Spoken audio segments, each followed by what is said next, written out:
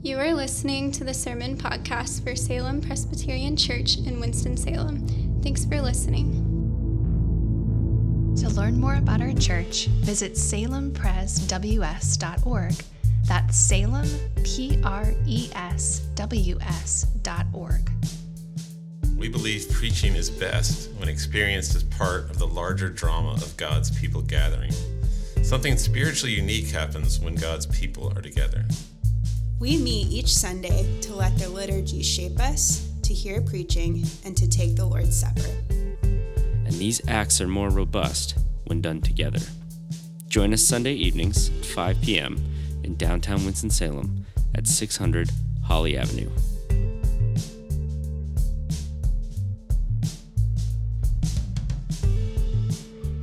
Tonight's scripture passage is Mark 14, 10 through 26.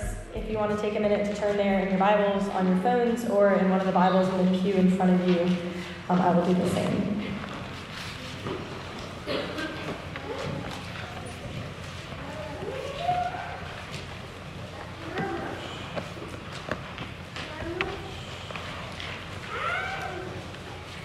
Again, that's Mark 14, 10 through 26, and if you would stand if you are able for the reading of God's Word.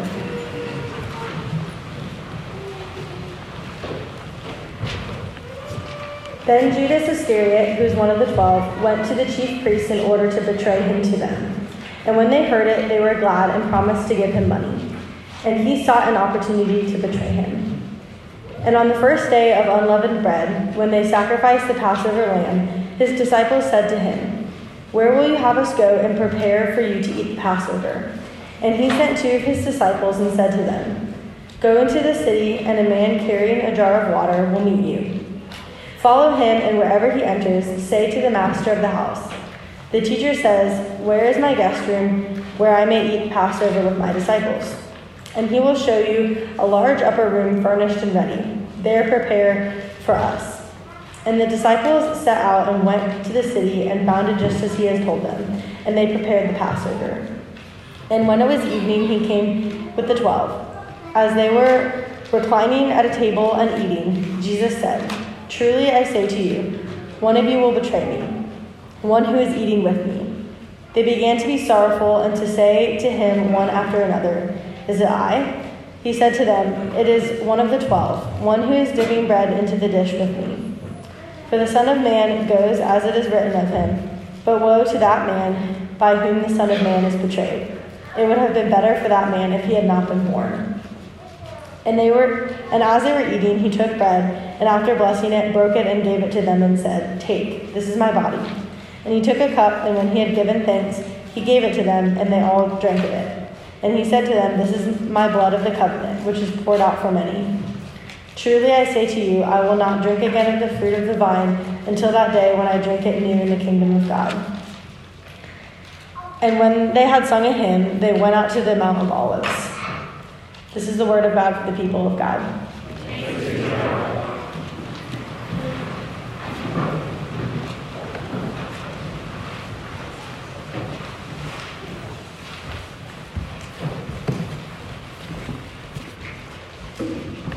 Okay, let's assume that one day, imagine one day Caroline Filson becomes a billionaire, and she commissions a Jesus movie, and she gets to choose her director. So she comes to Christopher Nolan and says, "Will you make a Jesus movie?" And he's like, "No way." And she's like, "Well, I have $1 billion." He's like, "Okay." So he makes a movie backwards. So he does the life of Jesus backwards, and he starts with the resurrection. And then he moves back, and the first scene is this resurrection of these women fleeing from the tomb. And then the second scene is you see this man on the cross. And if you don't know anything about Christianity, you're like wondering what is going to happen next. Like, I can't believe we went from this resurrection scene to then the crucifixion scene, and what's going to be next. And the next scene I would like to imagine him making would be the Lord's Supper, where Jesus, right before he goes to the cross, he does this amazing thing. And we're just going to keep doing this week by week throughout the spring, the winter and spring. We're going to keep going backwards, one week after next, going backwards into the story. And that way, hopefully, it will help you to see the Jesus story from another point of view. It always helps, like if you've seen the movie Memento, it helps to to view a story like a little differently when you go backwards. So this week we're looking at the Lord's Supper. This amazing event of the Lord's Supper. My favorite team is the San Antonio Spurs because Tim Duncan played on the Spurs from Wake Forest. And their coach is the legendary Greg Popovich. I think he's the greatest coach of all time. What people don't realize about Greg Popovich that he did, it was so ingenious, was he would spend about $1 million a year on food. And when the team would go out to other cities, he would find the best restaurant in town. And he would call the sommelier at that restaurant and say, I want like 10 of the best bottles of wine that you have. And he would have the team have these like 3-hour meals where they just talked for hours and hours. And he would go from table to table with all the guys on the team, and they would sit in different tables, different nights. And apparently this is what really bound the teams together. If you watch the Spurs, you know what they had was great chemistry, great team chemistry, great passing, unselfish play. And he spent all this money to bond his people together. And I believe he was getting the idea from God, from the inbuilt nature of the human heart, which loves to have meals together. And so is it any wonder that at the worship service of God, we have a meal at the end? It's kind of a pretend in a way. It's a preview of things to come, but this is a representation of what one day will be this amazing banquet. But until then, what makes this meal so unique is the very first thing that I say when we take the meal. And if you've been here for any amount of time at all, you know what I'm going to say. The very first thing that I say is on the night that he was betrayed, our Lord Jesus took bread. And I don't say that because I made that up. I did not make that up. That is coming from the Apostle Paul, who wrote that to the Corinthians. It's a command that Paul says, when what I received from the Lord, I passed on to you, Corinthians. So it was like Jesus taught Peter. Peter met Paul. Peter taught Paul, this is what you need to do when you get your churches together. And then Paul passed it on the Corinthian church, which he planted, which was like hundreds of miles away from Jerusalem in the Mediterranean. And Paul's like, what he told me to do, what Peter told me that he got from Jesus was, when we get together, you've got to have this meal, got to do that. And then when you do that, the first thing you've got to do is you've got to say, on the night that he was betrayed, this happened. And that tradition comes from the story we're looking at tonight, the story of the betrayal at the meal. So I want to look at the betrayal of the meal, but then I also want to look at the intimacy that a meal brings, the unity, the bonding, the oneness. So first of all, the betrayal, verse 10, then Judas Iscariot, who was one of the 12, went to the chief priests in order to betray them. Again, this is a very important detail. It was so important. It's in every single gospel. The betrayal of Judas is critical to the story. If you've seen the Chosen, the new mini-series about the life of Jesus, the very last episode of the last one, you realize who Judas is. And he's this really cool guy that you really like at first. But you can kind of see the seeds of his betrayal even at the very beginning of his character.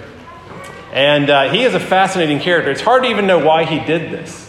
Some say it was for money. It was definitely partly for money. One of the Gospels says it was for money. But others say because he felt that Jesus had betrayed him. Because he thought Jesus would be this great conquering military Messiah. And it turns out he was not doing that. He was doing the opposite. He was going to a cross. And Judas couldn't stand it, gave up, turned him in. But anyway, it's Judas Iscariot, one of the 12. He was one of the disciples. One of the ones at the very center of the heart of Jesus' community. And it says in verse 10 that he went to the chief priests, who were the ones that were most trying to get rid of Jesus. They wanted him gone. Judas goes to them. He says, I know how you can get him. Meet me at this certain place at a certain time, and I will kiss the one. And the one that I kiss, that's the one you want to get. And so on the night he was betrayed. 1 Corinthians 11.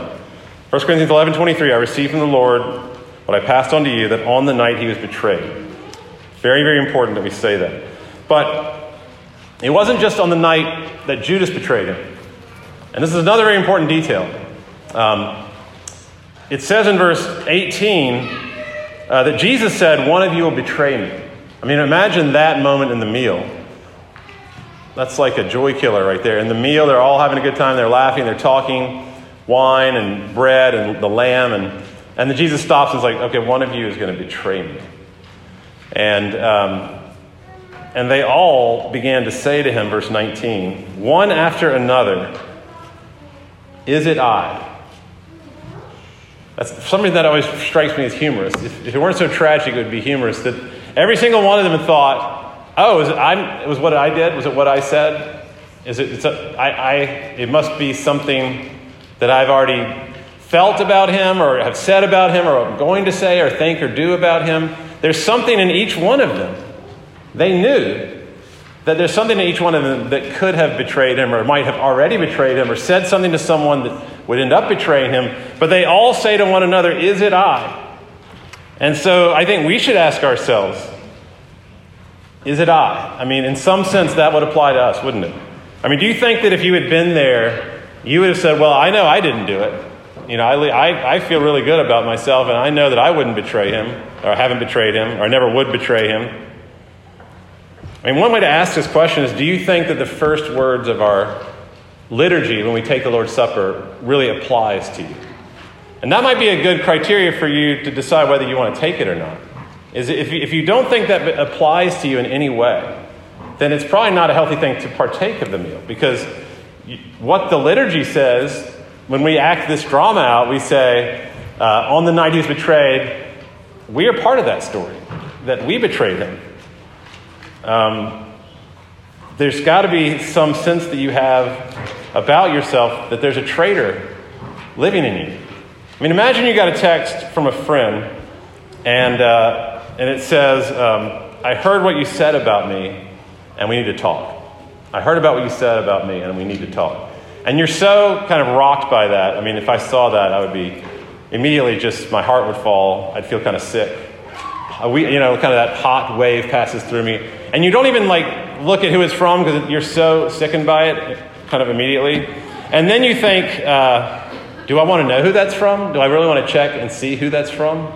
And then maybe you think, well, it could be from almost anyone. Because there's so many people I've probably said something about that might have found out what I said about them, and now they found out and they're going to address me. I have said things about people, many people that I love, deep friends, family members, that if they were to find out what I said about them, they would feel betrayed. I mean, just think about the people right now, picture in your mind, who are the people that you have said something about, maybe recently, maybe before that. It could be a coworker, a friend, a family, and there's been betrayal there. And betrayal is one of the worst feelings in the world. It's one of the most painful experiences in life. If you've ever been cheated on, you know the depths of the pain of betrayal. There's nothing quite like betrayal. And I had a very close friend betray me recently. And it was so painful that I could not spend any time at all with this friend. I couldn't really see them. I couldn't text with them or call them. I didn't want to be anywhere near them for many, many months. And because they really did betray me. It was pretty significant. I wouldn't say I've ever had that happen until that moment. And this was a friend. And so over the months, every time we did the Lord's Supper, I would think to myself, on the night he was betrayed, on the night he was betrayed, on the night he was betrayed. And I realized that applies to me. That applies to this situation with my friend. Like, if I'm going to keep going through this liturgy and saying that I was part of that betrayal, then surely I could forgive this person. Or I could at least start to try to forgive this person. Or I could imagine myself as at least, to some extent, as bad as that person. And what they did to me, I could do to them. And so finally we got together and we talked. And I told them, I said I felt very betrayed. And they said, well, I can understand how you would feel that way. I don't think I would do anything different, but I can understand how you feel that way. And that didn't really help a whole lot when somebody says that. I wouldn't suggest you say that, but that's what they said. And so, it didn't really solve the problem exactly, but still, every single time, tonight we were going to do this again, I'm going to have to just say to myself, I was part of the betrayal. I'm part of the betrayal of God Almighty, and so I have to forgive people who betray me. And Paul says to the Corinthians, I'm pretty sure you're all traitors too. So you better start by saying, on the night that he was betrayed. That's the first point. Now the second point is that in the middle of that betrayal, right at the heart of the betrayal, there's all this intimacy that he's creating.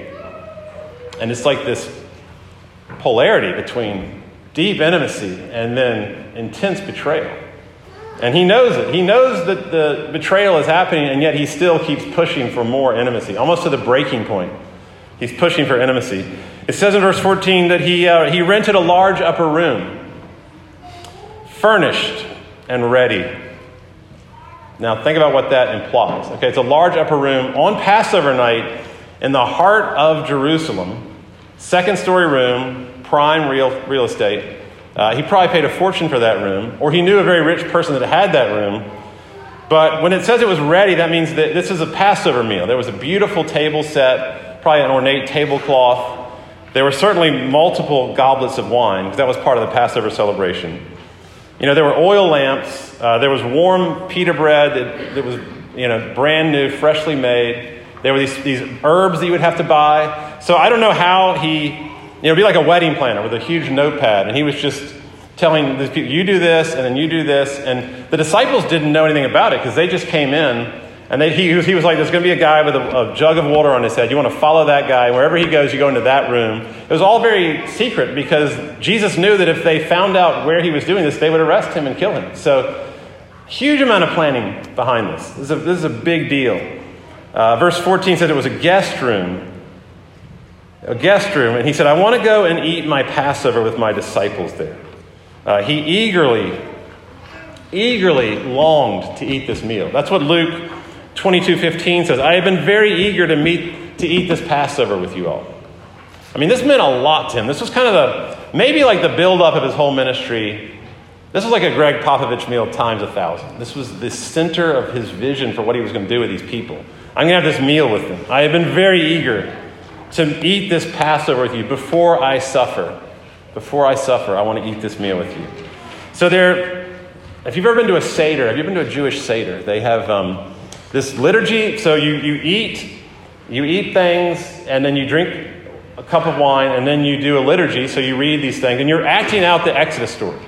And you drink another goblet of wine, and then you read some more. And then you eat herbs and bitter herbs with bread, and you dip the bread, and you drink another cup of wine, and then you do more liturgy, and then finally the lamb, and then the bread. So it's this Seder meal is an acting out of the Passover meal. It's like they're recounting the decisive moment of Israel's redemption. If you were a Jewish person and somebody asked you, what is the gospel? What is the good news for you? The answer would be very easy. It's the Exodus story. It's the redemption from Israel. And so this is the decisive moment of Israel's history. And the disciples feel like they're actually literally reliving this with Jesus. As every Jewish household did, they were reliving the Passover story.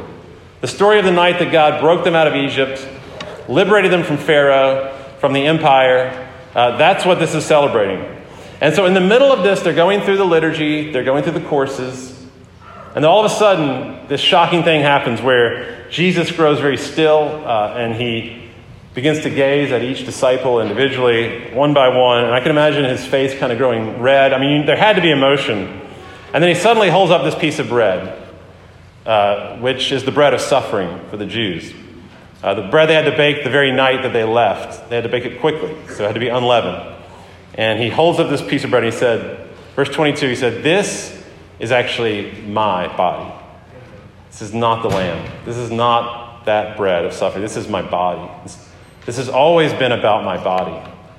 And you can imagine there was like a gasp, like, what is he talking about? He's hijacking the most holy ceremony of the whole Jewish calendar. He's saying that's about me. And then he says, and this is my blood, as he holds up the cup. This is not the blood of the lamb. Verse 24, this is my blood. And we need to all drink this together. And I can imagine that with some trepidation that they actually partook of these things. But what he's saying is all of the Exodus story, all of the deliverance from Israel, the plagues, the parting of the Red Sea, the destruction of the empire, Pharaoh's army, all of that was like a little preview. It was or an appetizer for the real thing. It was always about me. I am the real Exodus. I am the one who destroys the empire. I am the one who liberates you from darkness, from the domain of darkness. I bring you into the promised land. I am the lamb. I am the bread of affliction. All of that, everything about salvation was always about me. And if in your intimacy with me, in this meal, in this union with me, is where you find salvation. And that's what we're celebrating here, is that acting out of the deep intimacy of that meal. I mean, where do you create more intimacy than a meal? I can't think of anything. If it's your anniversary, what do? Usually people will go out for a meal. And we went to Ryan's, which is this wonderful restaurant, and we sat in these beautiful seats. It's like being in a tree house, like in a forest. Amazing food. Talked over candlelight. You feel like it's just you and them. You kind of get lost in each other almost. You know, if you've been in a situation where you're in a meal and you just kind of get lost in the moment, it's almost like you all feel a sense of oneness. I mean, Jesus is binding his people together, again, on the holiest night of the year. And he's binding them so closely that it passes over into mystery. And this is where it gets really weird. And I'll have to say, this is a very weird thing. This is as weird as Catholics say it is. You know, we sometimes, as Protestants, critique Catholics for saying, well, this is actually literally the body and literally the blood, like it actually turns into his body and blood. And I don't believe that's true, but what they say about the way that it makes you one with the Son of God, that's true. They are right about that. And anyone who says it's just a symbol is wrong. It's not just a symbol. He is actually here, and we are partaking of his body and his blood. So this literally makes you one with him. Like it literally binds you to him. And we're not just remembering Christ at this table. He's actually injecting mental health and spiritual health into our mind, like with a syringe. He's actually putting it into us. And I'm not saying you're going to immediately feel that. But some drugs you get, they don't immediately take effect. And it is putting something into you. It's actually feeding on the body and the blood of Christ. In Revelation 3:20, to the church of Laodicea, who's very lukewarm, who's betraying God by their lukewarmness, their lack of concern about him, they don't really care about him. Jesus says, "Behold, I stand at the door and knock. If anyone hears my voice and opens the door, I will come in and I will eat with him. And he with me. I will eat with him." And what he's talking about is the Lord's Supper. He's telling the church of Laodicea, that's not a story, that's not a conversion passage, that's not an accepting Christ as your Savior passage. That's a passage about communion with the church of Laodicea, who already believe in him but are now lukewarm, they betrayed him, and now he's coming to them and saying, look, I'm standing there knocking, I want to come in and eat with you. I want to restore our intimacy in this meal through the middle of the betrayal. And the betrayal just makes the bond all the more intimate. The betrayal actually strengthens the bond. So imagine you're dating someone, dating a guy, and this guy's a great guy. He treats you really well. And you get drunk at a party one night and you cheat on him. You didn't really intentionally do it, but you did it. It was your fault. And you just feel horrible the next day. You're hungover. You don't know what to do. You don't know whether to tell him or not. And then you get this text, and he's like, let's go to dinner tonight. And then you're kind of dreading it. You're nervous. And then all of a sudden he texts you, he's like, let's go to Ryan's. I've got a reservation for us at Ryan's. So you go to Ryan's, and you're a little bit unnerved by that. You're like, well, he must not know we're going to Ryan's. And then you get there, and there's like a really nice handwritten envelope with your name on it on your place. So he's thought about this, and there's a flower there. And you're like, oh my gosh, he must not know. He thinks, this is like this really beautiful romantic moment. So you open up the note, and it's like, he says, I know what you did, and I still love you, and let's not talk about it. Let's just have a good time tonight. And it's that shocking that Jesus would come to us at that moment and say, like, forget about the betrayal. I know you did that. I know it's terrible, but I love you, and I want you even closer. I'm not moving away from you. I'm drawing you closer to me as you betray me. And you can't get more intimacy than that. We want to run from him, and he grabs us and he says, no, I've got a better idea. Let's eat together. Let's eat together. This actually happens to Peter. When Peter betrays him by denying him 3 times after the Lord's Supper, this is the next day, and Peter has denied him 3 times. He denies knowing him because he's embarrassed of Jesus in public. So he says, I don't know him 3 times. Next time he's with Jesus, Jesus says, come and eat with me. Let's have a meal. Come have breakfast, John 21:12. That's the next thing. And then he tells Peter 3 times, I love you, I love you, I love you, to undo all 3 of those betrayals. Jesus is so eager to drink this and eat this with us that he says, In verse 25, I will not drink again of the fruit of the vine until I drink it with you all in the kingdom of God. That's us too, all of us. All of his brothers and sisters in the kingdom of God. So I always like to say when we take this meal, I don't always say it, but I sometimes say it. And I say, this is the moment in the week where you are closest to Christ. There is no other thing you can do this week. I don't care what kind of mountaintop experience you had. Maybe you hiked Pilot Mountain by yourself and you had this overwhelming experience of the presence of Christ. I've had that kind of thing happen. I've had just these amazing ecstatic experiences with Christ. But I say this, because we're together and because Christianity is a communal religion, this is the place every week where you're the most one. Your union with Christ is most felt here at this moment. And people sometimes say to me, well, I thought I was always completely and 100% one with Christ at all times. And I say that's true. And a husband and wife are always married, but they're not always one. They're not always one flesh. And, that might be kind of uncomfortable, that what I'm saying there, if you get the implications of what I'm saying there, but this is the moment of greatest physical intimacy with Christ, because it is the moment of the greatest betrayal of Christ. And so, on the night that he was betrayed,